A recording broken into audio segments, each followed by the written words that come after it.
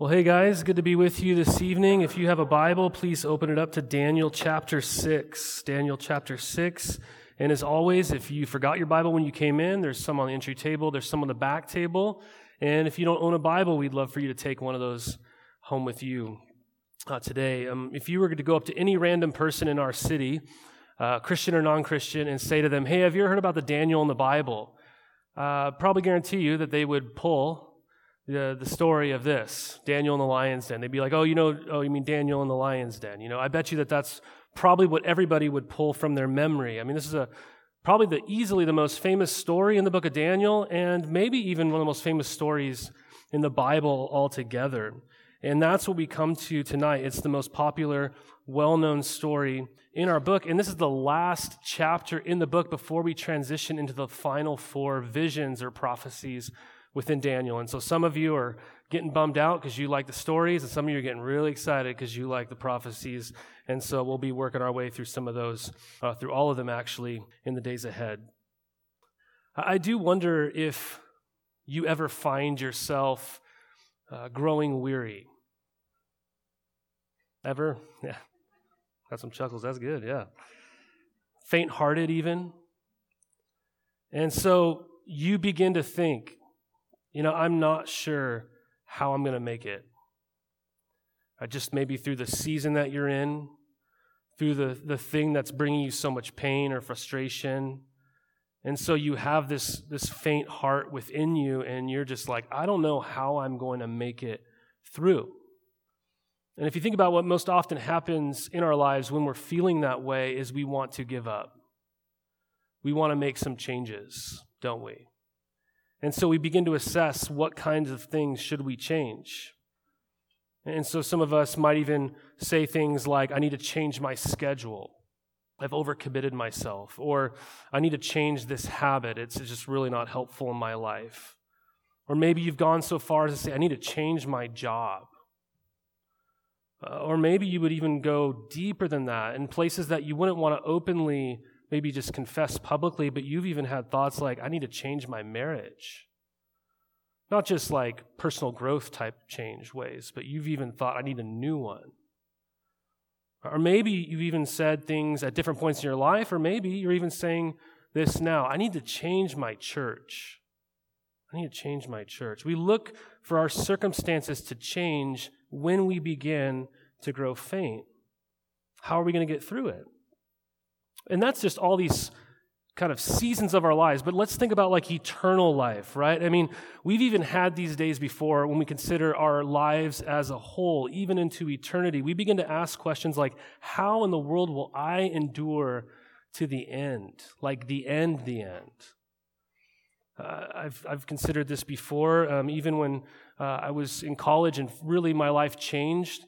I remember someone put in my hands that old book, Fox's Book of Martyrs, and you begin to read about people's stories and lives that faithfully followed Christ, and then they reach this point in their life where they say you either need to deny Christ and live, or if you continue to pledge your allegiance to Christ, you will die.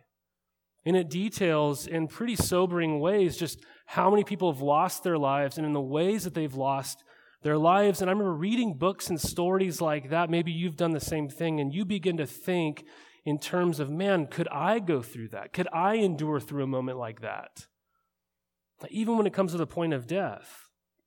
And so we begin to think of our lives in those great categories of extraordinary faithfulness, to the extreme. Would I die for Jesus?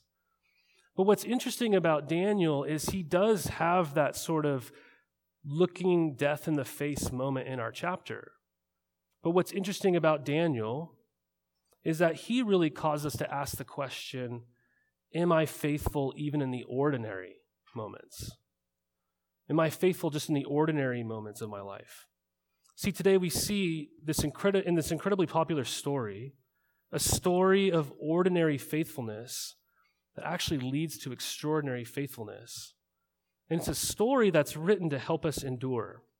It's written to help us endure.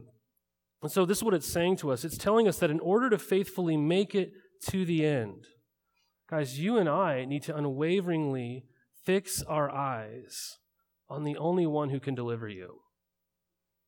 That's what the story is showing us, that to faithfully make it to the end, you need to unwaveringly fix your eyes on the only one who can actually deliver you. This is what we're going to see. We're going to see that ordinary faithfulness should be marked by integrity. We see that in verses 1 through 9. We also see that ordinary faithfulness will cost you. Right, we see that in verses 10 through 18. And then lastly, we see that the only way to faithfully endure is by fixing our eyes on the Lion King. Right? And I don't mean Simba. All right? Sorry to disappoint you. Okay, so 1 through 9, ordinary faithfulness should be marked by integrity. Let's read these 9 verses together. We read, "It pleased Darius, the king of Persia, to set over the kingdom 120 satraps to be throughout the whole kingdom, and over them 3 presidents, of whom Daniel was one, to whom these satraps should give account, so that the king might suffer no loss. Then this Daniel became distinguished above all the other presidents and satraps because an excellent spirit was in him. And the king planned to set him over the whole kingdom. And the presidents and the satraps sought to find a ground for complaint against Daniel with regard to the kingdom. But they could find no ground for complaint or any fault because he was faithful. And no error or fault was found in him. Then these men said, 'We shall not find any ground for complaint against this Daniel unless we find it in connection with the law of his God.' Then these presidents and satraps came by agreement to the king and said to him, 'O King Darius, live forever. All the presidents of the kingdom, the prefects and the satraps, the counselors and the governors are agreed that the king should establish an ordinance and enforce an injunction that whoever makes petition to any god or man for 30 days, except to you, O king, shall be cast into the den of lions. Now, O king, establish the injunction and sign the document so that it cannot be changed according to the law of the Medes and the Persians, which cannot be revoked.' Therefore, King Darius signed the document and injunction." So what we have here is Darius. He's now the new king on the scene. We saw at the end of last week when Belshazzar fell, so did the kingdom of Babylon. And so now we have this Mede-Persian kingdom ruling, and Darius is the king. And he's sought to organize his kingdom by setting up 120 satraps, which was a Persian way of saying basically governors who rule provinces. And then he placed 3 other governors, or my older English Standard Translation says presidents over them. So you have these 3 types of presidents over these provincial governors. And he did this, we're told, so that the king would suffer no loss. Basically, he's trying to minimize conflict and corruption in his kingdom. So Daniel is one of these 3 presidents, and Daniel, we're told, is far superior to all the other satraps and presidents. Why? Because of this excellent spirit that was in him. So don't miss this. Daniel is climbing the ranks in society. There's a new kingdom in town, and Daniel, the exile from Judah, is Darius's favorite. Right? He's about to get a promotion to basically second in the kingdom under Darius. Why? Well, we assume because of all the content here that he can trust Daniel. He knows he can trust Daniel. So we're led to think that out of envy, all these other leaders, what are they doing in verse 4? They're seeking to find ground for complaint against Daniel with regard to the kingdom, so just his everyday life. They want to disqualify Daniel, so they go and do their digging, right? They try to dig up some stuff on this guy, some dirt, and they can't find any. He's faithful. We're told there's no error or fault found in him. Daniel is blameless. Now, we aren't meant to take from this that Daniel was perfect, but when it came to his regular living and practice in his life, he was exemplary. So there wasn't anything in Daniel's life that he did that was consistently sketchy. You're just like, man, you got this thing in your life that you're always doing, right? These guys hate Daniel, but they can't find a reason why. It's basically like if you were to go up to them and ask them, like, well, why do you hate Daniel? They'd be like, I don't know. I mean, look at him, right? Look at him. He's so nice, right? I hate him, right? The king likes him, I guess. I don't know. He's kind of like the Tom Brady of Persia. You know, you're like, you hate Tom Brady. Why?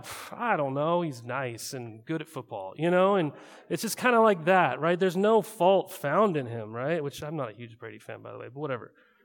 So they're setting to trap this guy. They can't find anything on him. And they say, hey, if we can't find any error in him, then hey, let's figure out a way to create an error. Right? How are we going to do it? We'll have to do it in the law of his God. I mean, how fascinating is this? They are so certain that Daniel will be faithful to his God, that they come by way of agreement. So it's at least 122 people. Right? And they deceive Darius because they say, all of us have come to this agreement. Well, what about Daniel? Daniel was kind of left out. So not all, but that's what they say in verse 6, if you look there. They all come to Darius, and they know that if they can create a law that will tell Daniel that he would have to sin against his God, Daniel won't do it. And so verses 7 through 9 lay out for us this new edict that no one can pray, no one can petition any god or man except King Darius for 30 days.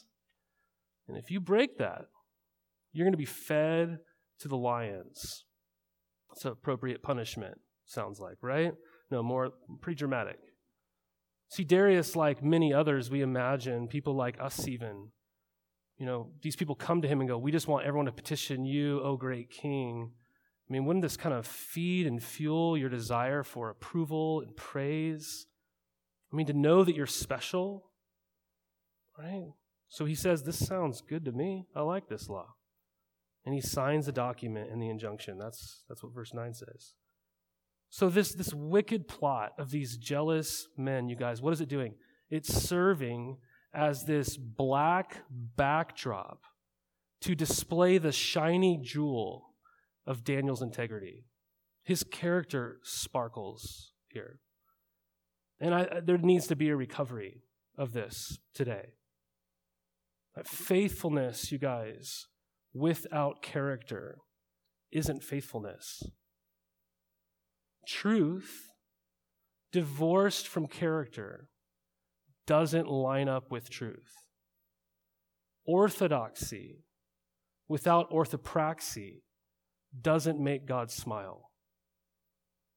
I think we've been reminded of this maybe more than usual lately when we've seen gifted teachers, people who've written books, traveled the world and spoken true and glorious realities, yet have been completely and utterly disqualified and ruined their witness for Christ because of their character. An easy one we think of maybe is Ravi Zacharias.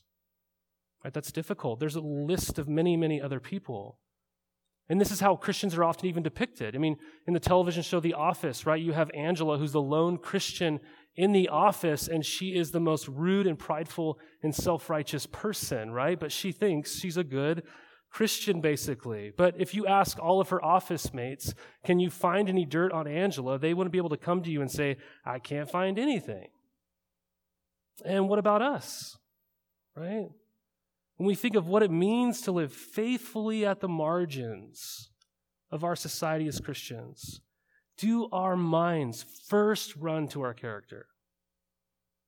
We're like, man, how do I navigate life right now? Do I think about character?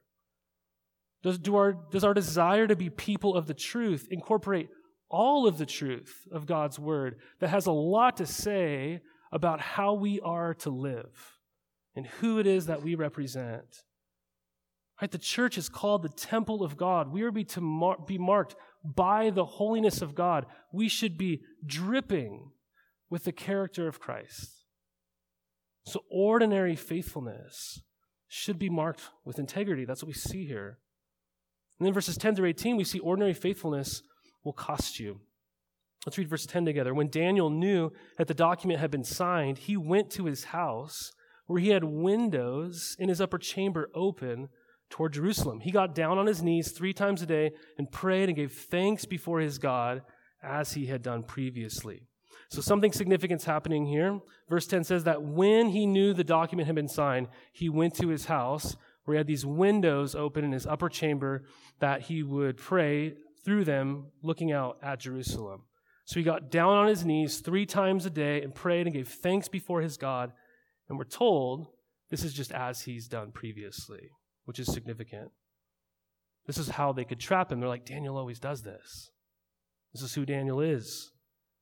This is very interesting because notice, again, that this law was for 30 days. So maybe if you're Daniel, there's a few different ways you might be thinking about this, right?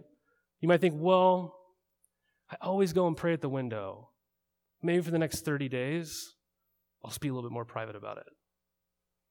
Or maybe Daniel could think, I just won't pray for 30 days. But on the 31st day, I'll pray all day. I'll fast all day. Better yet, I'll fast and pray all week. I'll make up for it. Right? Maybe I'll do that. Or just think, he's a high-ranking official. He's like Darius's favorite guy. Don't you think he could go in and maybe negotiate a deal with the king who really likes him? Or maybe he thinks, you know what? I'm going to stand up for my faith. Right? I'm going to go right out in front of the palace, and I'm going to get down on my knees, and I'm going to defiantly, in a demonstrative sort of way, pray to rebel against this law. But what does he do? The text tells you, and I want you to know this, he doesn't start praying. He keeps praying. It tells you that Daniel just keeps praying. He just keeps doing what he's always done. And there's a few things that are helpful to note here in verse 10. First of all is that he knows that he isn't following the new edict of the land. That's what verse 10 is showing you. Right? This is like the fiery furnace of chapter 3. He's basically saying, I'm not going to pray and petition Darius because Darius isn't God. So there's a clear line here for Daniel that's been crossed, and he's not going to cross it. Right, so this is a great reminder that there are and could be things in our land, in our society, that people would call us to do that in fact would actually result in us neglecting the things that God has told us never to neglect. And what's number one? Communing with him. Communing with our God. I mean, this is one clear way that you know that you have been swept away by society, by the culture, by false gods. You'll know it if it's affecting your communing with God. Right? So we can even ask here, has the last 2 years of all the cultural upheaval that we've gone through, has it caused you to commune more with God? Or just the same with God? Has it caused you to do what he's doing here? Bow down and give thanks to God. What does it say? He gave thanks before his God. He hears it's been signed. He goes in, thank you, God. Or has our communing with God waned significantly? If you've been pulled away from God, you can be sure that you've been bowing down and worshiping something else. You can be sure that you've been placing your hope in something else. Second thing, though, I think that verse 10 is showing us here is that this wasn't a new practice of Daniel. I've said it before, but it's worth noting that Daniel didn't wait until he was in a pinch or where things got really bad before he began to seek the Lord and develop a prayer life. Right? He had developed a life of communion with God through prayer, and so when things got bad, nothing changed. It's really fascinating. So let's just be an encouragement to us to develop a prayer life today, and not just when things get really bad. See, he prays 3 times a day. As what? A habit. There was no law. There was no command of God for him to do this. He's not legalistic about it, right? It's just showing you Daniel's pattern. This is what Daniel does. He prays 3 times a day. And think about it. He's not even a pastor, right? He doesn't just work 1 day a week. And the rest of the week, you're like, what do those people even do, right? They have all this time in the world to pray. Like, he's not even a pastor. He has a real job, right? He's got a real job. He's not a pastor, right? And so think about it. Besides being a real job, he has a high-ranking job in the government. He's important. Yet he carves out time to meet with his God. Guys, we often think of prayer as something that needs to happen spontaneously, and wouldn't that be great? But things in life don't just happen spontaneously. They happen through discipline. Like, you can often watch a musician just spontaneously play something, and you're like in awe of it.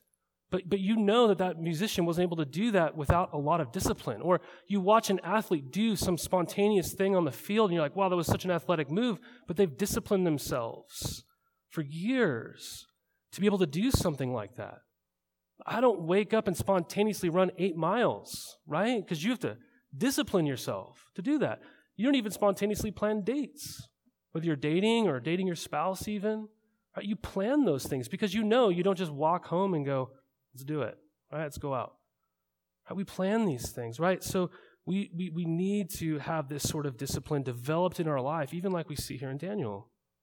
But third, he's doing what God's word has called him to do.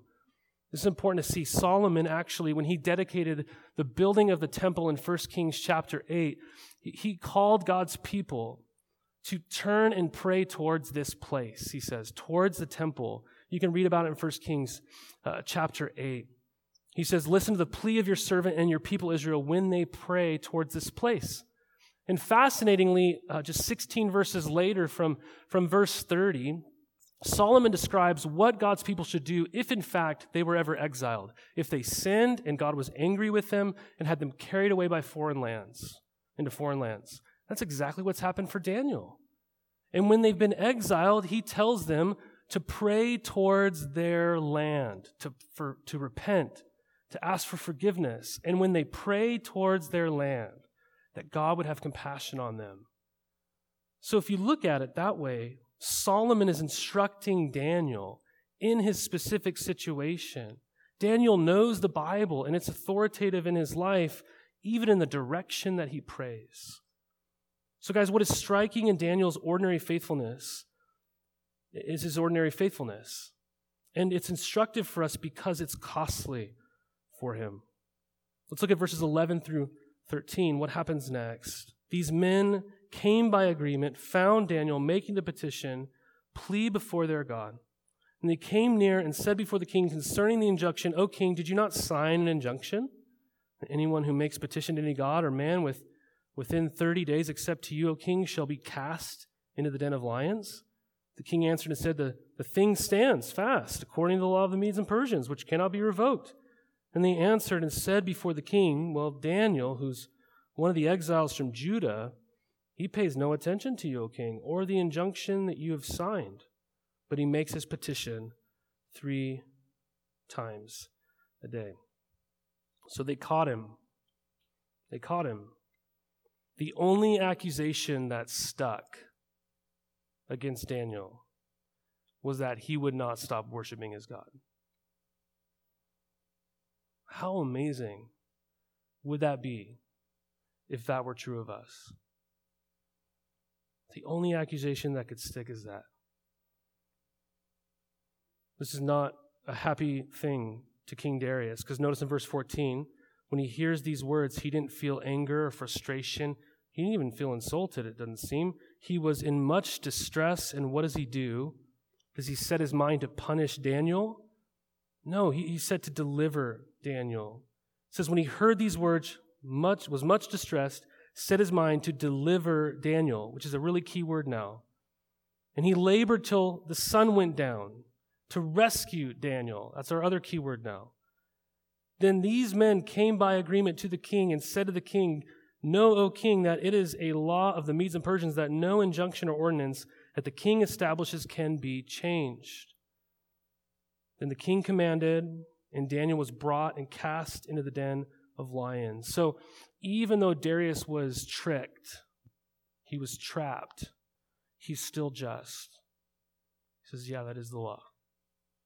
So the king declared to Daniel, may your God, whom you serve, continually deliver you. And a stone was brought and laid on the mouth of the den, and the king sealed it with his own signet and with the signet of his lords, that nothing might be changed concerning Daniel. And the king went to his palace and spent the night fasting. No diversions were brought to him, and sleep fled from him.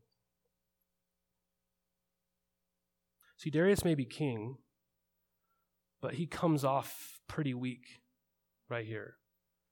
He's easily manipulated, isn't he? David Helm says, the man who had allowed himself to command that he be treated as a god now has to hope that the God of a conquered people will do what he cannot.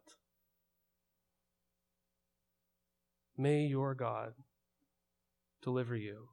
It's a plea. I mean, what a sight. That's what he says. I mean, Daniel's last words before the stone is laid on his den. May your God, whom you continually serve, deliver you. There is no earthly hope for Daniel. None at all. Guys, this is important for us because this is going to show us that there is going to come times in our lives, if you, with an ordinary faithfulness, follow God in this world, There is going to come times in your life where you will have to decide, will I honor and worship and follow my God, or will I submit to some ruler or authority over me that's telling me to sin against my God, that's telling me to not commune with my God, that's telling me to do something that I know God doesn't want me to do? And this can happen in a myriad of ways. But here's the big question of Daniel. It's not just that moment will come, right? But will that moment and my decisions in that moment make sense of all the other smaller hidden moments in my life?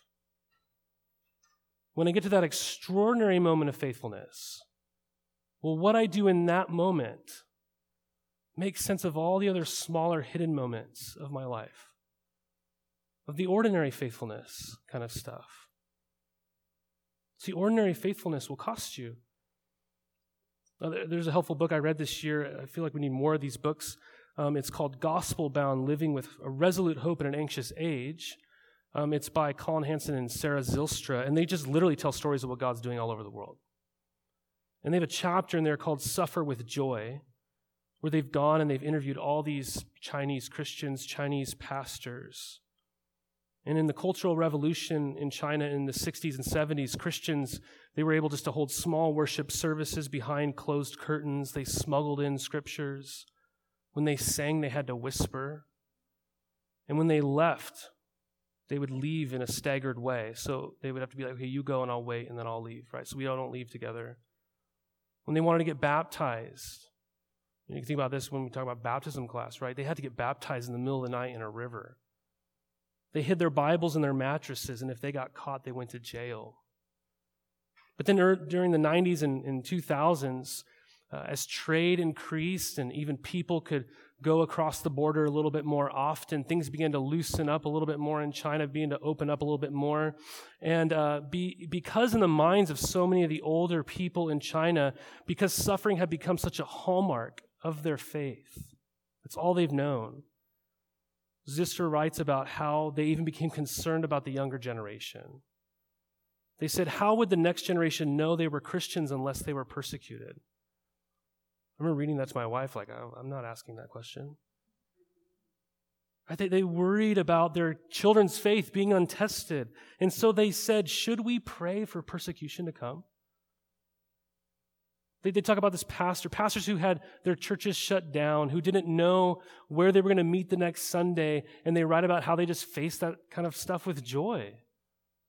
They wouldn't even say they were being persecuted. They would just say we're being pressured. That's actually what they'd say. She writes of one woman who spent a month in jail, and it says, when I was released from jail, I thought that wasn't too bad. She goes, I was able to pray intensely, especially for my fellow inmates, and after we all got out, 2 of them came to church with me. I was full of joy.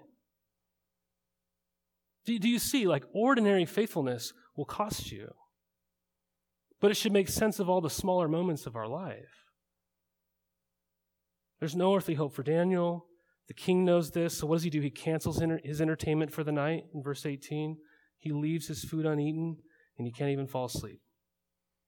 This leads us to the last thing, you guys, that the only way that you will faithfully endure in this life, when you're faint-hearted, when you're discouraged, saying, how will I make it to the end? It's only by fixing your eyes on the Lion King. Verse 19 to 28, let's look in verse 19 together. Then at break of day, the king arose, went in haste to the den of lions.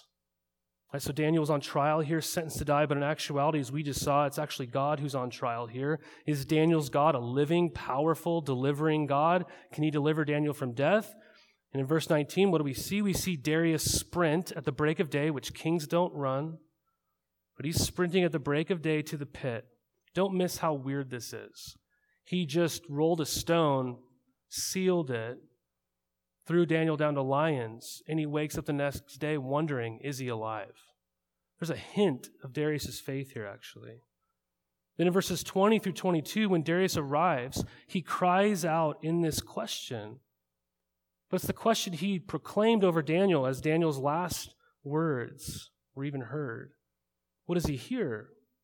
O Daniel, servant of the living God, has your God, whom you serve, continually been able to deliver you from the lion's den? What does he hear? The roar of a lion or the voice of Daniel? Well, guys, as Darius is awake and fasting all night, while Daniel is seemingly at peace in the den, he is at peace because why? Well, it turns out that just like Darius, the lions were fasting too. Right? O king, live forever. My God sent his angel and shut the lions' mouths, and they have not harmed me.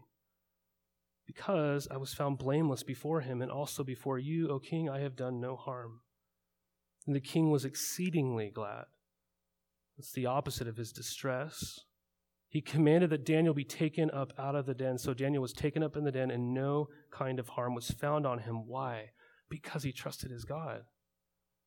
Why is Daniel delivered? We're told it's because of his blamelessness. Why is he delivered? We're told it's because he trusted in his God. This is the reason we are given here. As I know this story is familiar, but really caution yourselves about yawning at the wonder of this. I mean, if this was like a documentary and you could see it unfold before your eyes, if you were in the situation alone, I mean, you would be left with your jaw on the floor just wondering, how? I mean, how? I mean, this would be so certain to happen. How is this even real? Well, perception isn't always reality when it comes to God. Daniel is delivered, but this deliverance is followed by two different reversal of fortunes. Look in verse 24. What happens there? The men who disdain Daniel and his God are not protected from Daniel's God. The sentence that they wished for Daniel now became their own, and they're thrown in, we're told, with their wives and children, and they are killed before they even reach the bottom. And you're meant to see the quickness of the death there versus how Daniel was there for a whole night and not even harmed. So to be clear, I mean, these kinds of verses about collective punishment by death, including women and children, they are not easy to understand. It is important to notice, though, that King Darius is the one who commands that they be fed to the lions. And this practice was very normal. This was the law of the land in Persia. If you had sinned or offended the king in some way, not only you, but your whole family would be punished. This would actually go against what Deuteronomy tells us about how this wouldn't be the case in God's kingdom. Unless there was complicity in the family wouldn't be judged. We read about that in Deuteronomy 24.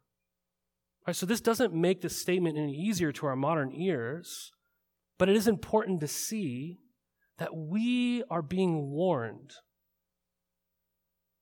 in a very graphic way.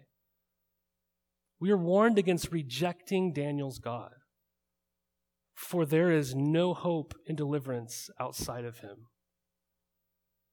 Notice what this deliverance also did to Darius. I mean, this is the second great reversal. I mean, initially he wrote into law that only people could pray to him for 30 days. Now Darius sees that Daniel's God is the living God, so Darius goes on to declare in verse 25 what? He wrote to all the peoples, nations, and languages that dwell in all the earth. That's everybody. Peace be multiplied to you. I make a decree that in all my royal dominion, people are to tremble and fear before the God of Daniel. All nations are called to tremble and fear before the God of Daniel. Why? We have this great song. For he is the living God, enduring forever. His kingdom shall never be destroyed. His dominion shall be to the end. He delivers and rescues. He works signs and wonders in heaven and on earth. He who has saved Daniel from the power of the lions. How do you live ordinary, faithful life at the margin in an enduring way? Well, it's by singing this song like a mantra in your heart while you live in East County. I mean, who can deliver? There is no one who can deliver. There is no earthly hope, but our God can. Right? Do you believe that? Do you believe what this song is calling us to sing? As we are meant to see ourselves in Daniel. I think it's natural. We're meant to imitate his faith. Yet as we see Daniel, if we're just being honest for a second, we don't really feel very much like Daniel, do we? I mean, here's a man who has no fault in him except for the fault of never ceasing to worship his God. I mean, how many of us are just guilty of that? Here we are, a people with many faults. I mean, Daniel doesn't deserve the tomb of the lion's den, yet we all will rightly face the tomb of our own making. Not because we won't stop worshiping God, but because we so often worship other things instead. We're actually very much unlike Daniel, aren't we? But there is someone who was even truer than Daniel, and believe it or not, that's what this story is actually pointing us towards. It's fascinating. I'm not sure if we'll have this on the screen or not. No? Oh, wow, Rachel, you're the best. But there's so many parallels that are meant to draw our attention to Jesus. It's as if Daniel in the New Testament picks up a football, throws it into the New Testament, and Jesus catches it. We see Daniel has an excellent spirit within him, but we see Jesus has the Holy Spirit within him, and he is said to be the wisdom of God. We see in Daniel that no fault is in him, but yet we see the same is true in Jesus, that no fault is in him as well, as Pontius Pilate declares. We see in Daniel there's a conspiracy against him, yet he holds his integrity. We see this in Jesus. He is conspired against by the Sanhedrin, yet he has his integrity. We hear that Daniel, once he hears that this fate is going to be his, he goes and he prays, just like he always has. Yet Jesus, knowing his night has come, this conspiracy is about to unfold, what does he do? He goes into the garden and he prays, just like he always has. We see Daniel let down by a weak ruler, Darius. We see Jesus, the same thing happens to him in Pilate. We see Daniel needing to be saved from the lion's den, and yet we have Jesus cry out Psalm 22 on the cross, which begins with, my God, why have you forsaken me?" If you read that psalm, you see all these things being fulfilled at the cross, and one of those pleadings is to be saved from the lions. We have a stone laid over the den and sealed. We see a stone laid over Jesus' tomb and sealed. We see at break of day, Darius runs to the tomb, and we hear that after Mary goes and sees, she goes and tells the disciples, and Peter and John have a foot race. But here's where it breaks.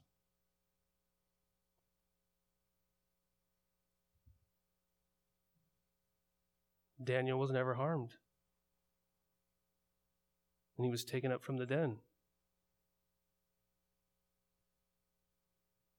But we know Jesus was definitely harmed. We're told he was pierced. He bled. He had wounds. He breathed his last. The blood and water flowed. But he too was taken up. But not because he wasn't harmed, it's because he had risen. Why was Daniel not harmed? It's because he was found blameless before God. Why could the grave not hold the Son of God? Because he was blameless. If the grave could talk, the grave would say to Jesus, "You don't belong here. This is the place of guilty people."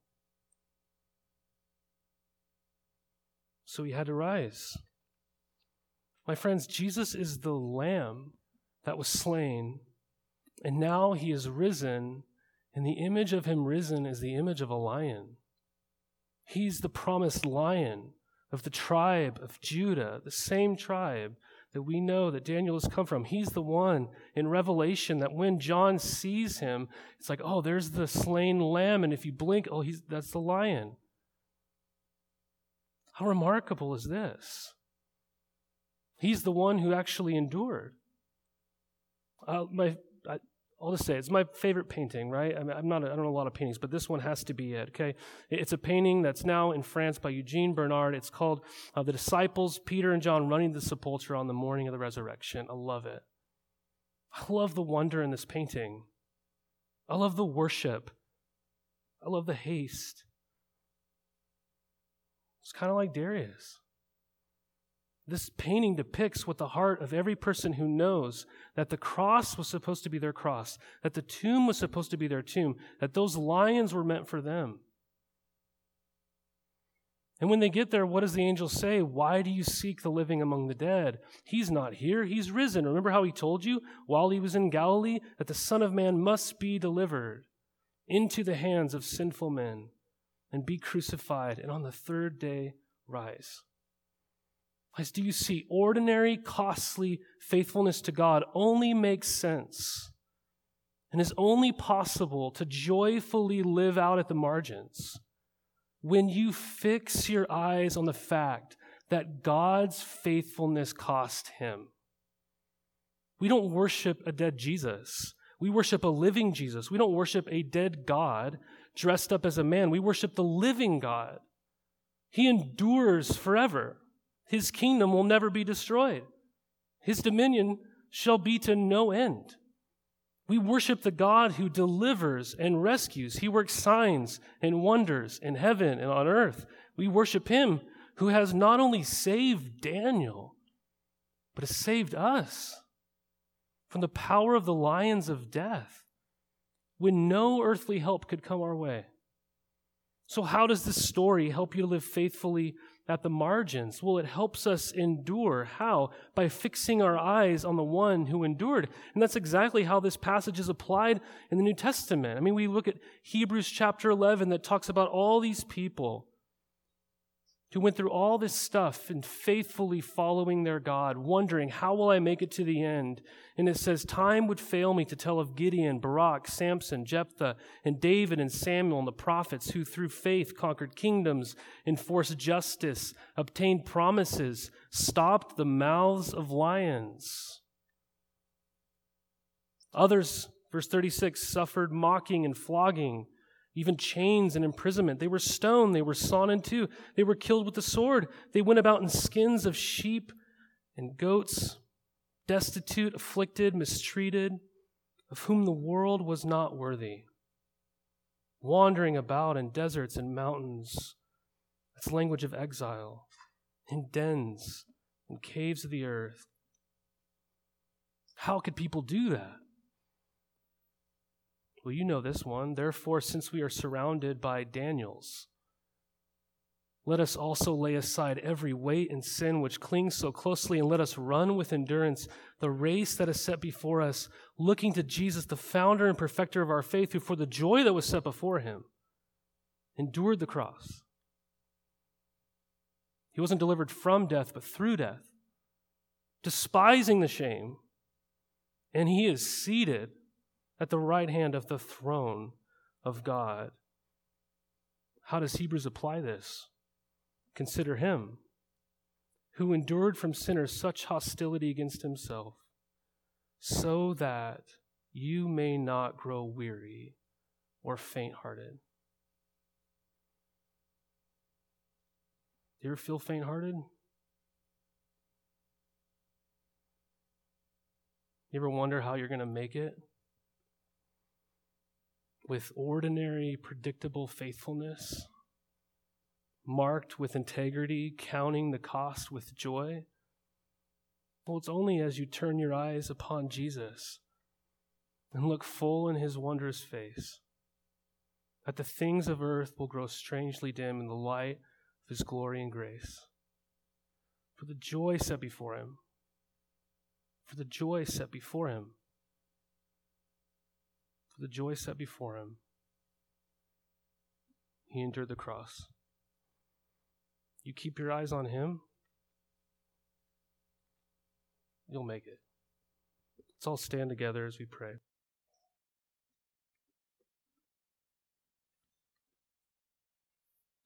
Lord Jesus, we do come to you tonight as our risen King. We look to you, and we are so grateful, Lord, although it's so humbling to know that you experienced death for us. And we pray that by beholding you tonight, even in the elements of communion, as we consider you, the Lamb that was slain, risen as the Lion, Lord, that by beholding what you've done for us tonight, that you would cause us to endure. You would fuel us to endure, that we would fix our eyes upon you and not our circumstances, that we would be a church marked with integrity, and that we would be faithful in all the ordinary hidden things of our lives. We thank you for your word. We just pray that it would accomplish its purposes in our life. We pray these things in Christ's name. Amen.